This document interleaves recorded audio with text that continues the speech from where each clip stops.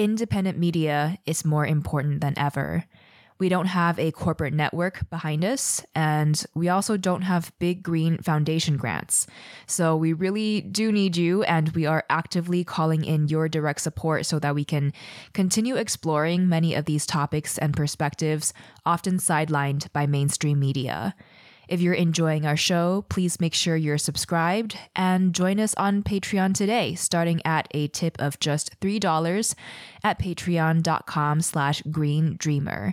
Every little bit helps and really adds up, and that is the power in community. So thank you so much for however you're able to support our work. You're listening to Green Dreamer, a podcast exploring our paths to collective healing, ecological regeneration, and true abundance and wellness for all. Green Dreamer is a community-powered, interdependent show made possible by listeners like you, and you can support our work by sharing your favorite episodes and making a donation at patreon.com/greendreamer. I'm your host, Kamea Shane, and today we're speaking with Dr. Alexis Shotwell. That idea that individuals should take care of big, complicated problems, and that we are morally responsible and therefore failures if we don't hold those standards of perfection. That's something that's been really weaponized, I think, against us as individuals, but also against the possibility for collective movement. Dr. Shotwell's work focuses on complexity, complicity, and collective transformation.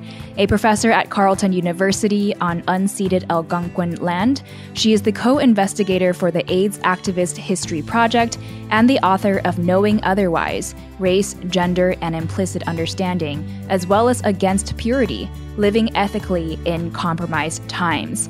If you've ever felt the guilt of imperfection or, being morally policed through an individualistic lens that overlooks the systemic barriers that you might face, then this is really a must listen for you. We begin with Alexis sharing about the critical moments that sparked her interest in looking into this idea of purity in compromised times. So I think it depends on how far to go back. I'm the child of Buddhist hippies. So I kind of grew up in a milieu where people were thinking and talking about what it meant to want to have a better world, and a world where there was more freedom and less suffering. And I think because of that orientation, and my parents also are environmentalists who have been working on ecology and climate justice for more years than I can count. And because of those things, I started to really pay attention to how people talk about what we should do, and then how that matches up with what seems to work, what brings more people in to working on complicated problems, what spins people out. So I started really in my first book, which you mentioned, looking at the importance of paying attention to feeling and common sense understanding and presuppositions and lots of things that we don't have an easy way to put into words. And I became really convinced that these things, implicit understanding, that these are really important to personal transformation and also collective political transformation, especially around race and racism. So I kind of started there, and I spent a lot of years working in that area. And I'm happy to say more about that stuff. And I think always when you finish one big project, all the things that you didn't do or that, kind of got left out come up, or you finish making one answer to a question and it opens more questions. And so it was really I'd been teaching in a philosophy department, and I moved and started teaching in a sociology department. And something about that and about, thinking about how hard it is to change things made me really start turning to looking at complicity and complexity. And that's what I've been worrying on and thinking on for maybe about 7 years now. I find what you speak to in regards to this idea of purity really relatable and resonant because within the social and climate justice movements, I have often witnessed this sort of pursuit for personal purity, especially with the lifestyle centered movements that are very much trendy and get a lot of attention, at least on social media. And, many do recognize that it is impossible to be perfect and therefore resort to calling themselves imperfect activists. Mm-hmm. Though for me, I think even identifying as imperfect still centers on the individual and suggests that there is a way to be perfect amidst our greater systems that are rooted in exploitation and extraction. But I wonder if what we're seeing permeate the activism space has to do with the individualistic culture that sort of set the stage for it? And otherwise, what do you think it is that gave way to this sort of moral superiority complex and even this idea of purity based off of individual action? Yeah, it's a beautiful question. So one thing that I've become really convinced about is we are definitely seeing a upsurge of kind of individual, me-centered lifestyle activism. But that tendency has really long, deep roots in Western culture. So, and not all of them are evil. So when you go kind of way back, there is this sense of asserting individual boundaries as a human person has been a really important key political demand. It was likely one of the things that helped move people out of feudalism. So there's not everything is bad there.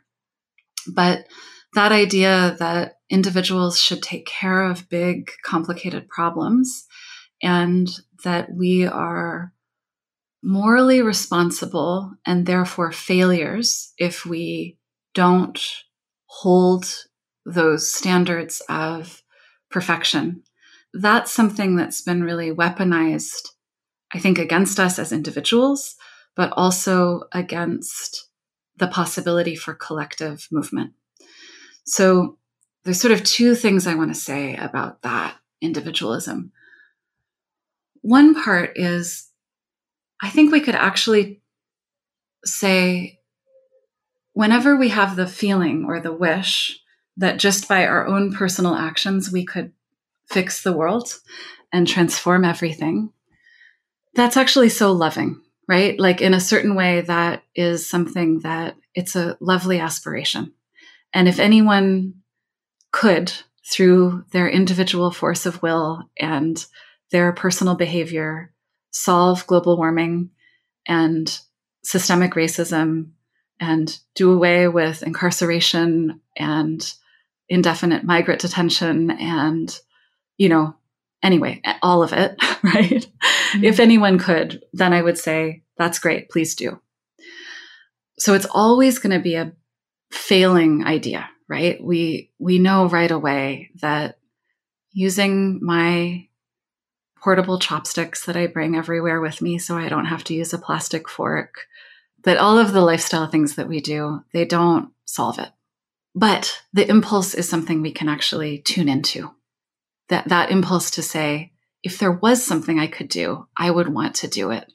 That's actually tremendously useful and hopeful. The bad thing is that because of capitalism, there's just lots of forces, and it's not like a single evil person who's kind of like, cackling in their supervillain fortress. But there's many, many different forces that are trying to take that impulse of wishing that we could help this world and commodifying it and commercializing it and individualizing it, and also making us feel that if we can't personally solve everything, we should just give up now and order all the plastic crap we want from Amazon and take lots of plane trips because soon the world will be over and we might as well take lots of plane trips. So individualism is bad because it doesn't work and it demobilizes us and it makes us make bad decisions. But the impulse to wish to be better, that's useful. We can do something with that. So I'm really interested in how, when we're in spaces together, we can take that impulse and instead of saying, you're your chopsticks that screw together are themselves impure and fraught because they're made out of metal that was mined. I'm really interested in how we can take those individual impulses and turn them toward collective work and getting more people together and tuning into that part that's about, oh, I too care about these things, right? We all do. What could we do that would actually be effective? I almost wonder if there are certain presumptions that underlie this idea of individualism, as in how it even defines the self.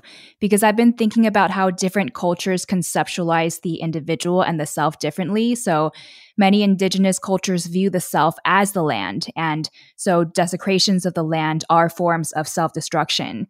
I recently also spoke with Dr. Tyson Yunkaporta, who sees the self as an embodiment of all of his relationships, saying that the self is nothing without those relationalities. As you explore this idea of individualism and the boundaries of what's considered a self, what do you think are the underlying presumptions of that within the dominant Western culture that reinforce this illusion that we can decontextualize and disentangle ourselves from history and the future, or everything that's happening beyond our conceptualizations of the self? Well, absolutely. I mean, so these conceptions of the self as bounded by the skin, as in control, as independent, as capable of willing itself into the future as though the self will not be transformed. These are all part of philosophical schools, really, that arose out of the Enlightenment. And it's not to say that everything in the Enlightenment was bad by any means, but that idea was really central to a particular kind of world making that maybe also is rooted in a particular conception of Christianity. So the sense that like the body is the container for the soul is inviolable and moves on. All of those things are bundled, right, in Western philosophical work. And they get weaponized in this current moment, which we think of as the neoliberal moment. So that idea of the self is a liberal conception of the self, the self-willed autonomous agent who ends at the boundaries of his skin. In my work, one of the things that I feel sure of now is that conception of selfhood is very deeply embedded in practices of whiteness and creating this social entity of a white person who is pure, inviolable, and self-willing.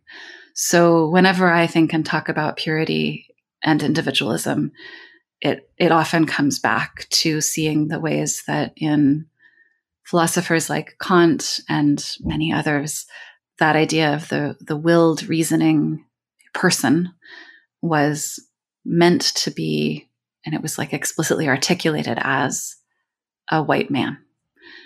And many of those conceptions are what animated political practices like chattel slavery, like colonialism. And we inherit those, right? So those are still circulating. And even they're still circulating when we have a sense that, oh, indigenous people are connected to land, but white people are like cut off from our history and we don't have any relationship with the world. So in the work that I'm doing now, one of the things I really am interested in is what does it look like for white settlers like me to be able to experience and live an understanding of interdependence rather than independence that also isn't appropriating those understandings from any particular indigenous tradition or life world. And I think that's a really key question for us right now in the climate movement. And to further this, you also speak to our need to understand that we are a product of history and we must therefore take responsibility for history.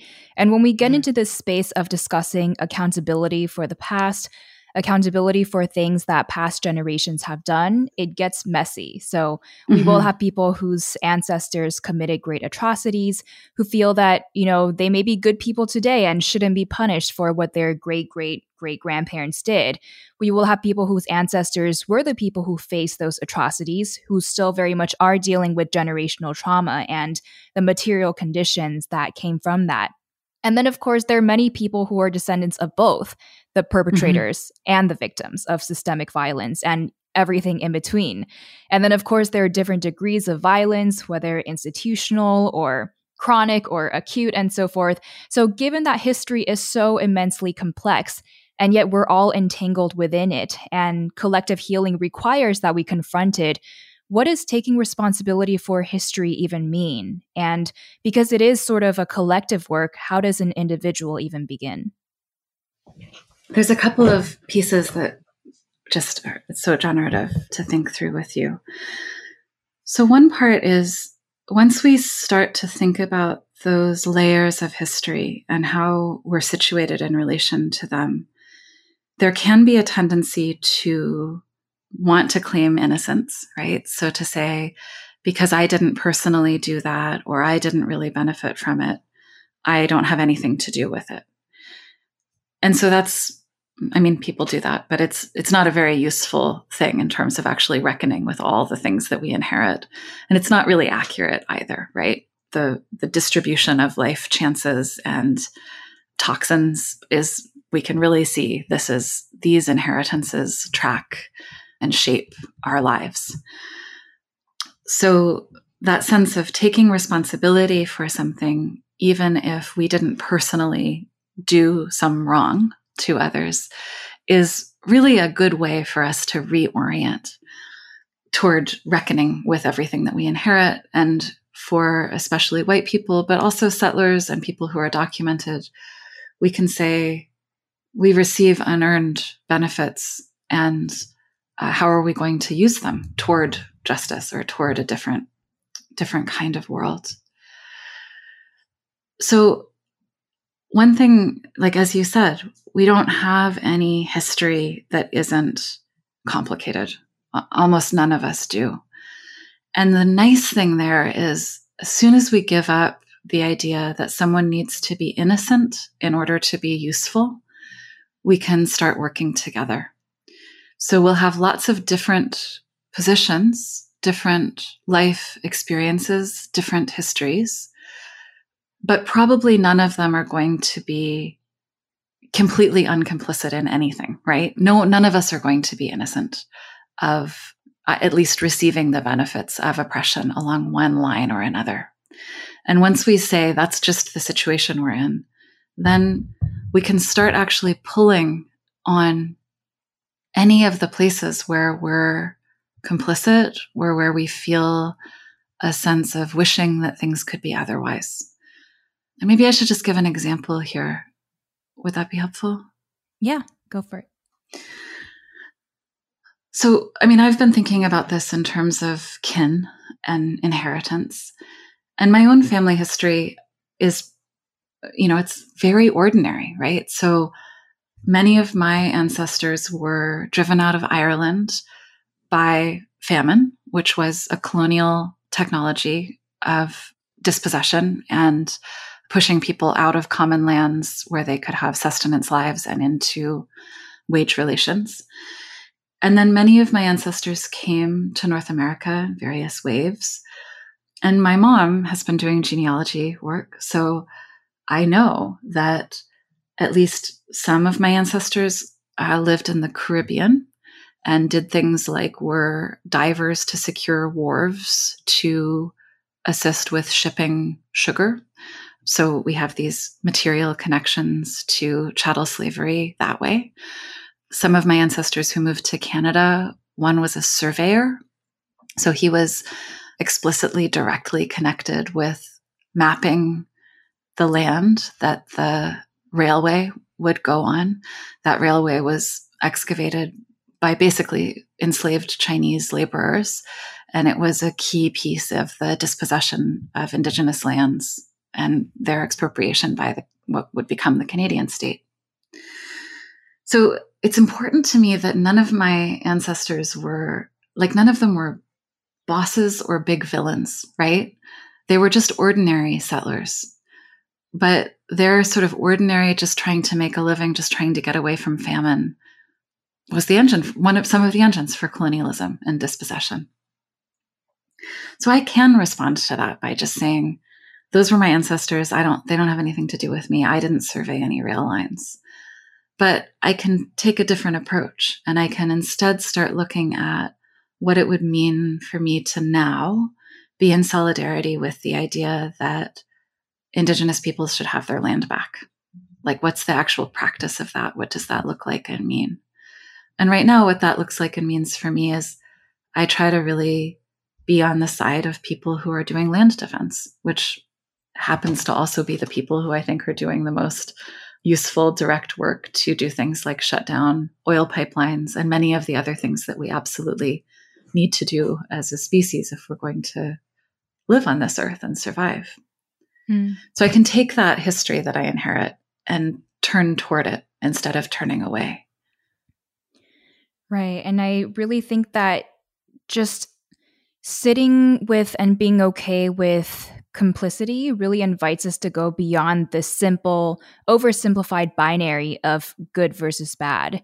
It almost feels like it's like a multi-dimensional sphere or plane or what have you of complicity, where we sort of better understand our relationalities to history and to the present, and therefore use that to inform what our roles might be in helping to co-create our future. And what I've noticed is that when people center the experiences and histories of different people, it leads them to draw different conclusions about how drastically we need to change our society in order to achieve justice and to find healing. Mm-hmm. And the more that we center the most marginalized peoples of today, the more radical our visions tend to become for societal transformation. And so when people do disentangle themselves from history to say that was the past, it has nothing to do with me and us today, and there's nothing that I need to do about it, or I'm not even interested in learning how I relate to these greater contexts, my deeper question is always, how interested are we in disrupting this collective trend towards destruction? And are we interested in moving towards collective healing together? Because I really fear that if we don't collectively, because it doesn't fall on any one person's shoulders, but if we don't collectively recognize our history, historical traumas and harms, and the future that we want to work towards, and the interconnectivity of everything, and then use that to guide our path forward, then we're just going to repeat history and repeat these cycles of self-destruction again and again in different forms. It's also so instructive, right? Because so often when I'm talking to people or I get input from them about something I've written, especially people who benefit from oppression, which all of us benefit from oppression in one way or another, but especially people who are like me, white, currently middle class, living, I live in a place that is not on fire right now. We beneficiaries of oppression, sometimes will have a tendency to worry that transformation is just going to mean reversal. So especially when people really learn about all the harm and all the wrong that is happening and the way that they benefit from it, like, people will say to me, I don't know what you mean that you want to give land back to Indigenous people. I don't want to be on a reserve. I don't want to be the subject of hunger experiments. I don't want my children taken away from me. Mm-hmm.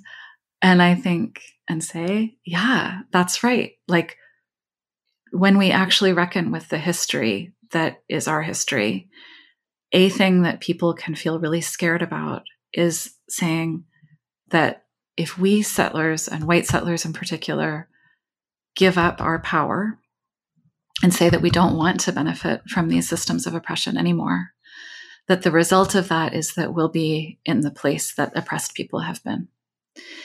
And so that's very instructive, but not instructive of just like, haha, you actually do know how bad oppression is.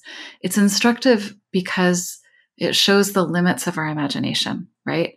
That we actually on some level people who benefit from oppression on some level don't think it's possible to have a transformed world. We only think it's possible to have, some people on the bottom, different people on the bottom and different people on the top.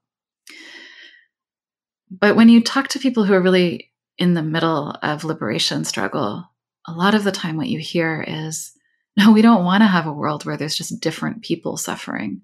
We want to have a world in which many worlds can flourish. We want to have a world that is transformed, not just reversed. So we don't want to have anyone not having good water to drink. We don't have anyone not having good air to breathe. We don't want anyone to be scared that they can't eat the food they're growing in that soil because it's contaminated. We want to have a world in which everyone has enough to eat and air to breathe and water to drink. And we don't want that just for the human people, right? We want whole ecosystems that can flourish like that. So starting to expand the scope of our imagination so that our complicity and our benefiting from harm isn't the end of the story, but is the beginning of a different story, is really important, important expanding work for us to do, to not accept that we have to have terrible oppression, just we need to distribute it differently, but to actually move toward saying no to oppression, and no to exploitation, and saying we don't need this. We don't need to have this be the organizing structure of our world, actually. There could be something else. In a previous interview, you shared that something you felt you didn't do enough of in this book was talk about how the material conditions of history shape the conditions of the possibility for the future. So is this kind of what you just spoke to, as in people who have experienced oppression might have different perceptions or ideas on our possibilities for the way forward? Yeah, I mean, so now the book that I'm working on right now is called Collecting Our People, which is both like the hashtag kind of like settler collector and the collect your people approach. But it's also asking, like, how do we actually get together and make change, make transformation? So I think that in Against Purity, in that book, I just hold it as axiomatic that some people are more responsible than other people for destroying the world. And therefore they need to, be more responsible for transformation. But I only say it like a couple of times. And so now I'm really trying to think through that sense of what it means materially and practically to think about redistributing resources, looking at who's responsible and the differential responsibilities for great harm and violence, and taking those sort of entwined strands and asking how we make this kind of transformation. So one way that I'm thinking about that is through what it looks like to make collective decisions where we actually can identify the stakes of what we're doing and find strategic ways forward collectively. Because a lot of the time I witness people coming into consciousness and then trying to find some person to be the kind of authority that's going to tell them what the right thing to do is. And I totally get that impulse. And it puts too much pressure on charismatic individual leaders. And it doesn't actually build what sometimes we talk about as leaderful communities. So thinking about alternative practices for being together in collectivities that are really making change, that's one piece of what I'm finding really generative here. And then also being much more sort of blunt about who is hoarding resources, who's hurting the planet, like who needs to start paying taxes, like all of those things are much more animating the thinking that I'm doing now. Yeah. Yeah. I think what you're speaking to is really relatable during this time with, news about billionaires going to space. And there's a lot of people saying how these billionaires are disproportionately contributors to our social and ecological crises. and they should therefore take responsibility, and they need to play a larger role in helping to address the problems that they helped cause. But at the same time, reality kicks in for people, and they're like, we can't expect, these billionaires who are benefiting and profiting, that they're going to voluntarily do differently. So Yeah. I'm curious what you have to say about that, because, ideally they can take a larger role in, being accountable for the atrocities and the harms that they've really helped to perpetuate. But then they're probably not going to voluntarily do that. So how do we work with this? Yeah. I mean, here I really take my cue from Chanda Prescott-Weinstein, who is a brilliant thinker and astrophysicist. And she has a new book called The Disordered Cosmos that everyone should read. And she wrote a really brilliant short op-ed in the Washington Post not too long ago that her whole concern really is about, like, what does it mean to say that we need a world in which the night sky is available to everyone and not just to a few billionaires, but where we actually don't give up on the idea of science and going into space, right? And so I'm a science fiction nerd, and I love the idea of going to space, and that's amazing. And I am so angry at the billionaires. And one of the things that Prescott-Weinstein said is, it's not just that we want them to make different choices with their money. It's that we want them to be taxed, so that people can make collective decisions about when and how we send people to space and what happens there. And so it's just, again, that turn from thinking that what we need is these billionaires to be better people to thinking that we need a redistribution of wealth. And, there's so many different options for how that can happen. We could have a, income maximum in the world, right? We could have, there's many, many different things. People are thinking about it, making like real things, real proposals. But the thing that I think is most helpful is always for us to turn from wanting to change particular people to wanting to change the whole system. And I think the way that I think is helpful for us to think about that is to say, what's our theory of change, right? So theory of change being the way that you believe this world is going to transform. So if we say, I just want Jeff Bezos to have an awakening, or I want Elon Musk to awaken and care about the collective world, that theory of change is the idea that all we need to do is change people's hearts and minds. And it's okay to have a few people have massively more wealth than other people. But I don't think that's a good theory of change, right? Because it doesn't actually destroy the entire system of capitalism and the existence of billionaires altogether.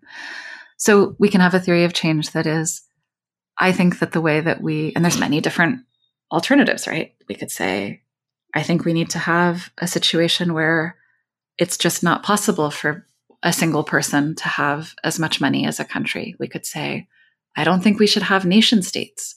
We can say, I think we should have, but as soon as we turn from focusing on the individual to focusing on the collectivity, then we're in the terrain of politics.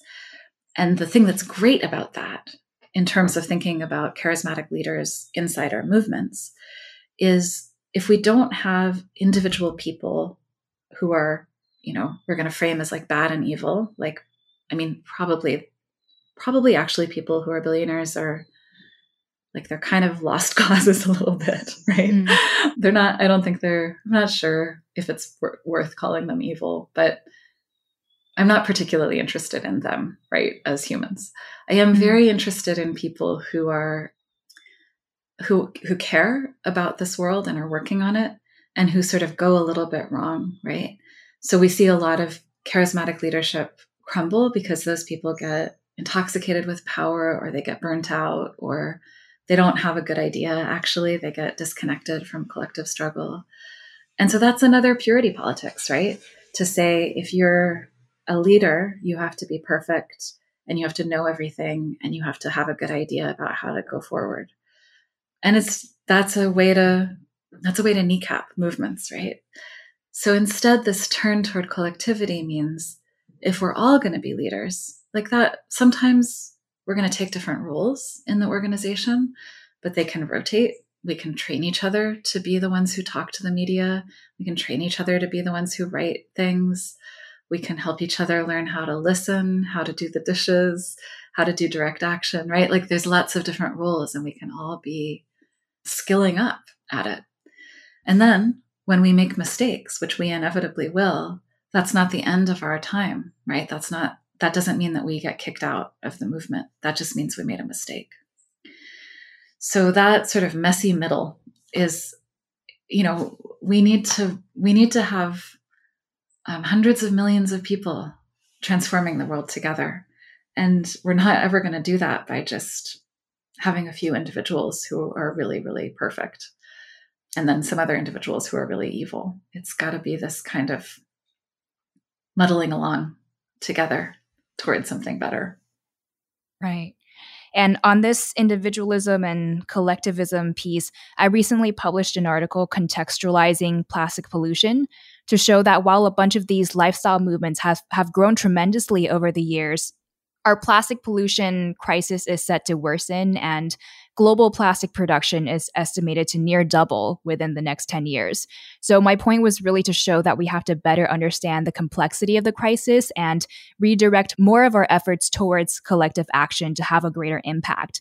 But in the face of complexity, with a message that individualistic approaches have not really helped to address our systemic crises, there are always people who end up feeling helpless and despair, and who might end up shutting down with this guilt, with seemingly nowhere else to redirect it to. But I think the main message here is that there are more impactful moves that we can make beyond pursuits for personal purity. And it might take us giving up this idea of purity altogether as the goal to strive for, in order to see the other paths that we can take. So rather than resorting to simplifying the problem so that we might feel better about our individual selves, what might be the power in surrendering individual control, and even surrendering this desire to know exactly what the solution is and know exactly what we're working towards? So I think some of the power of thinking collectively is we can begin to ask strategic questions, right? And so the difference between a strategy and a tactic is a strategy is something that we come to usually collectively. And then there can be many different ways that we organize ourselves, activities we take, tactics that build toward that strategy. So I think one of the things that we don't have enough of right now is strategic thinking, because we don't have as many collective formations as we probably need in order to skill up and find ways forward and make wins. So we could think about plastic as an example. We can say, what would be a win, right? And recognizing that any battles we win are just going to be the terrain for the next battle we fight. How are we going to set up the kind of thing that we're doing such that whether we win or lose, we've built a movement. It's bigger, it's more resilient, it's more capable. So a lot of the time, the way that we do this now is we have a few people who are massively committed. They work on a campaign really, really, really hard. They get super tired and burn out and get super disillusioned, and they go back to sort of trying to just live a life. Have you seen this happen? Mm-hmm. Yeah. So that's a tactic. So that could be doing manifestations, demonstrations, or trying to lobby government different ways, education campaigns. There's lots of different things.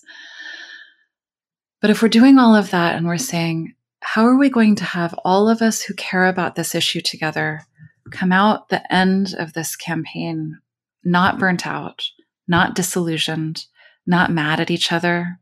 How are we building movements where other people want to be in them with us? Those questions, they reorient, they change it. Because actually struggling for a better world is profoundly joyful, and it can be so energizing. And that the fact that it can also be really boring and irritating work, right? Like other people are irritating and meetings take a long time and writing up the notes from meetings doesn't always feel useful. But when we're doing that kind of scut work, that just like getting through it work towards something that we really care about, and when we find that lots of other people care about that thing with us, we begin to have this kind of wind of energy that lifts us. So thinking collectively and thinking about like, how are we all going to leave this struggle stronger and more nourished than we were when we came in it's an important question. And it's one that I really have been benefiting from asking over the last 10 or 20 years. The other piece though, that I'm beginning to be just so compelled about, I've done a lot of work on the question of how interpersonal harm happens in movements. And I don't know a city that doesn't have an activist scene where someone has been sexually assaulted in the scene. And various people all over are doing really good work about trying to have better mechanisms for response and repair when that kind of interpersonal harm happens. It doesn't have to be sexual assault. It also can be just people being really nasty to each other or betraying each other in different ways. And the other piece that I've come to, though, out of it is I really think a thing for us to be doing in our spaces and movement spaces is setting up infrastructure that prevents harm. So not waiting until something bad has happened and having a really good response team, but having practices and systems in place that make it very unlikely that people are going to hurt each other. One of the best texts that I've been finding lately for thinking about this is Dean Spade's new book, Mutual Aid. So he not only has a really good sort of account of how to tell if you're getting to be a sort of like hero martyr to a cause, but also how to tell if your organization is tending toward individualism, self-exploitation, and boundary violation, really, right? Like using more energy than someone actually has, making them feel guilty for not contributing everything to the cause. So I know it sounds kind of boring, but it's like having really functional collective organizations where people really like each other and have fun and can see where we make wins. Like this is going to be the long, good work that helps us actually turn. And I think we can do it. Like I think it's possible. I think there's a lot of people who care. And before we go into our closing lightning round questions, what else do you feel called to share in this moment that I didn't get to ask you about? And the other thing I wanted to ask you as we close off is, what does it mean for us to be working towards something that doesn't yet exist and that we can't fully conceptualize? We're always working toward a future that we can't predict. And that sometimes feels scary. But the thing that's great about it is we know that we don't want to just replicate what we inherit. And we know that we don't want to just continue what's currently happening. So it's definitely the case that we can orient ourselves toward building a world that doesn't yet exist.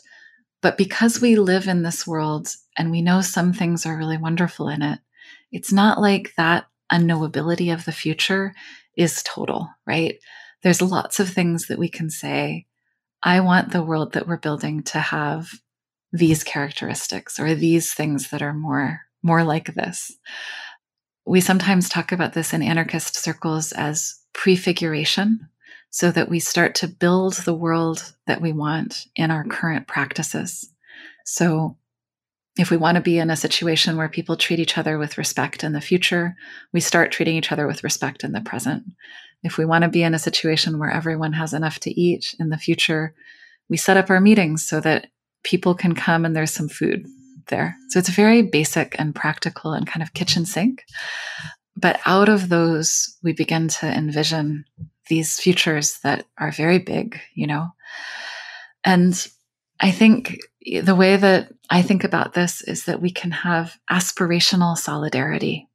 So we can be in solidarity with a future that doesn't yet exist, but we can be on its side. And we can be on the side of all the beings and all the people that could live and flourish in that future.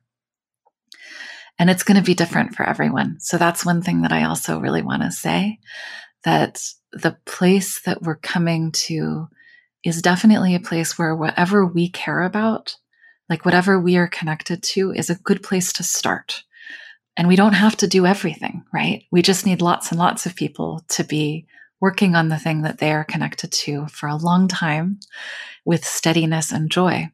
And that's better than a few people working on a lot of things with guilt and franticness and desperation. So we can look to the activists who've been in this work for the long haul, and they exist, people who've been doing this work for 50 years. Some of them have been doing it and they've been grumpy the whole time and no one, wants to hang out with them. But a lot of people who've been doing this kind of work for a long time, they're a joy to be around and they're steady. And that's the kind of being we could be too. Show us how to give back to you. Traditions lost, we need to go back to. The winds of change, stronger every day. Winds of change, stronger every day.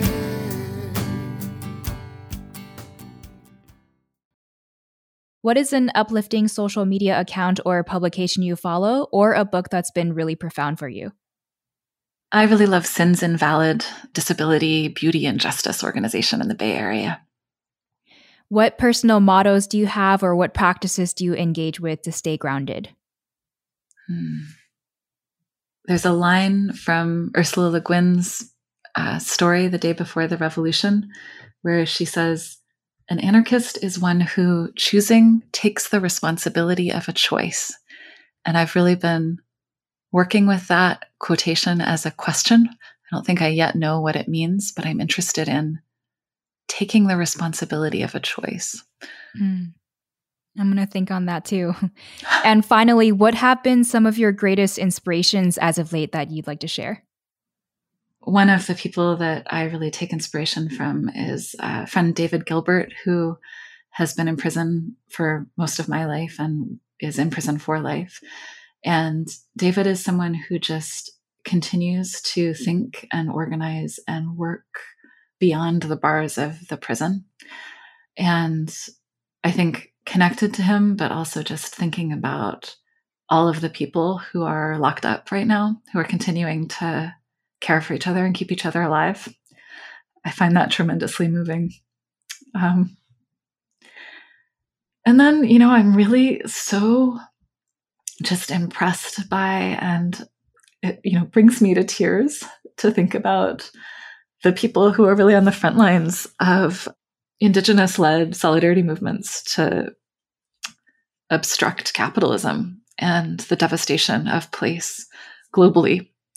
In the Canadian context, I think about this formation, Land Back Lane, and the work that's happening right now around the Fairy Creek blockades. It's all really complicated, but it's, these are also some of the people that do just like long-term steady work. And I love that. Absolutely. And we all have so much to learn from the sort of collective action that is being worked on. Green Dreamer, we're coming to a close, but to learn more and stay updated on Dr. Alexis Shotwell's work and books, you can head to www.alexisshotwell.com. Dr. Shotwell, Alexis, thank you so much for joining us here today. It's been an honor to have you. What final words of wisdom do you have for us as Green Dreamers? I mean, just we need to keep going and keep loving. Thank you so much for having me. This episode of Green Dreamer was brought to you by listeners like you. To support the show starting from just $2 or to make a larger tax-deductible donation, you can head to patreon.com/greendreamer. Without a media network or marketing agency behind us, we also rely entirely on word of mouth so that our extensive archive of conversations can reach and inspire more people. So if you get the chance to share your favorite episodes with friends or to write us a 5-star review in the podcast app, this all helps so much and we are so grateful. The song featured in this episode is Mother by Jared Sowen, offered to us by Indigenous Cloud. Our audio producer is Scott Donnell, our production manager is Tammy Gunn, and I'm your host, Kamea Shane. Take care, and I will catch you soon in the next episode.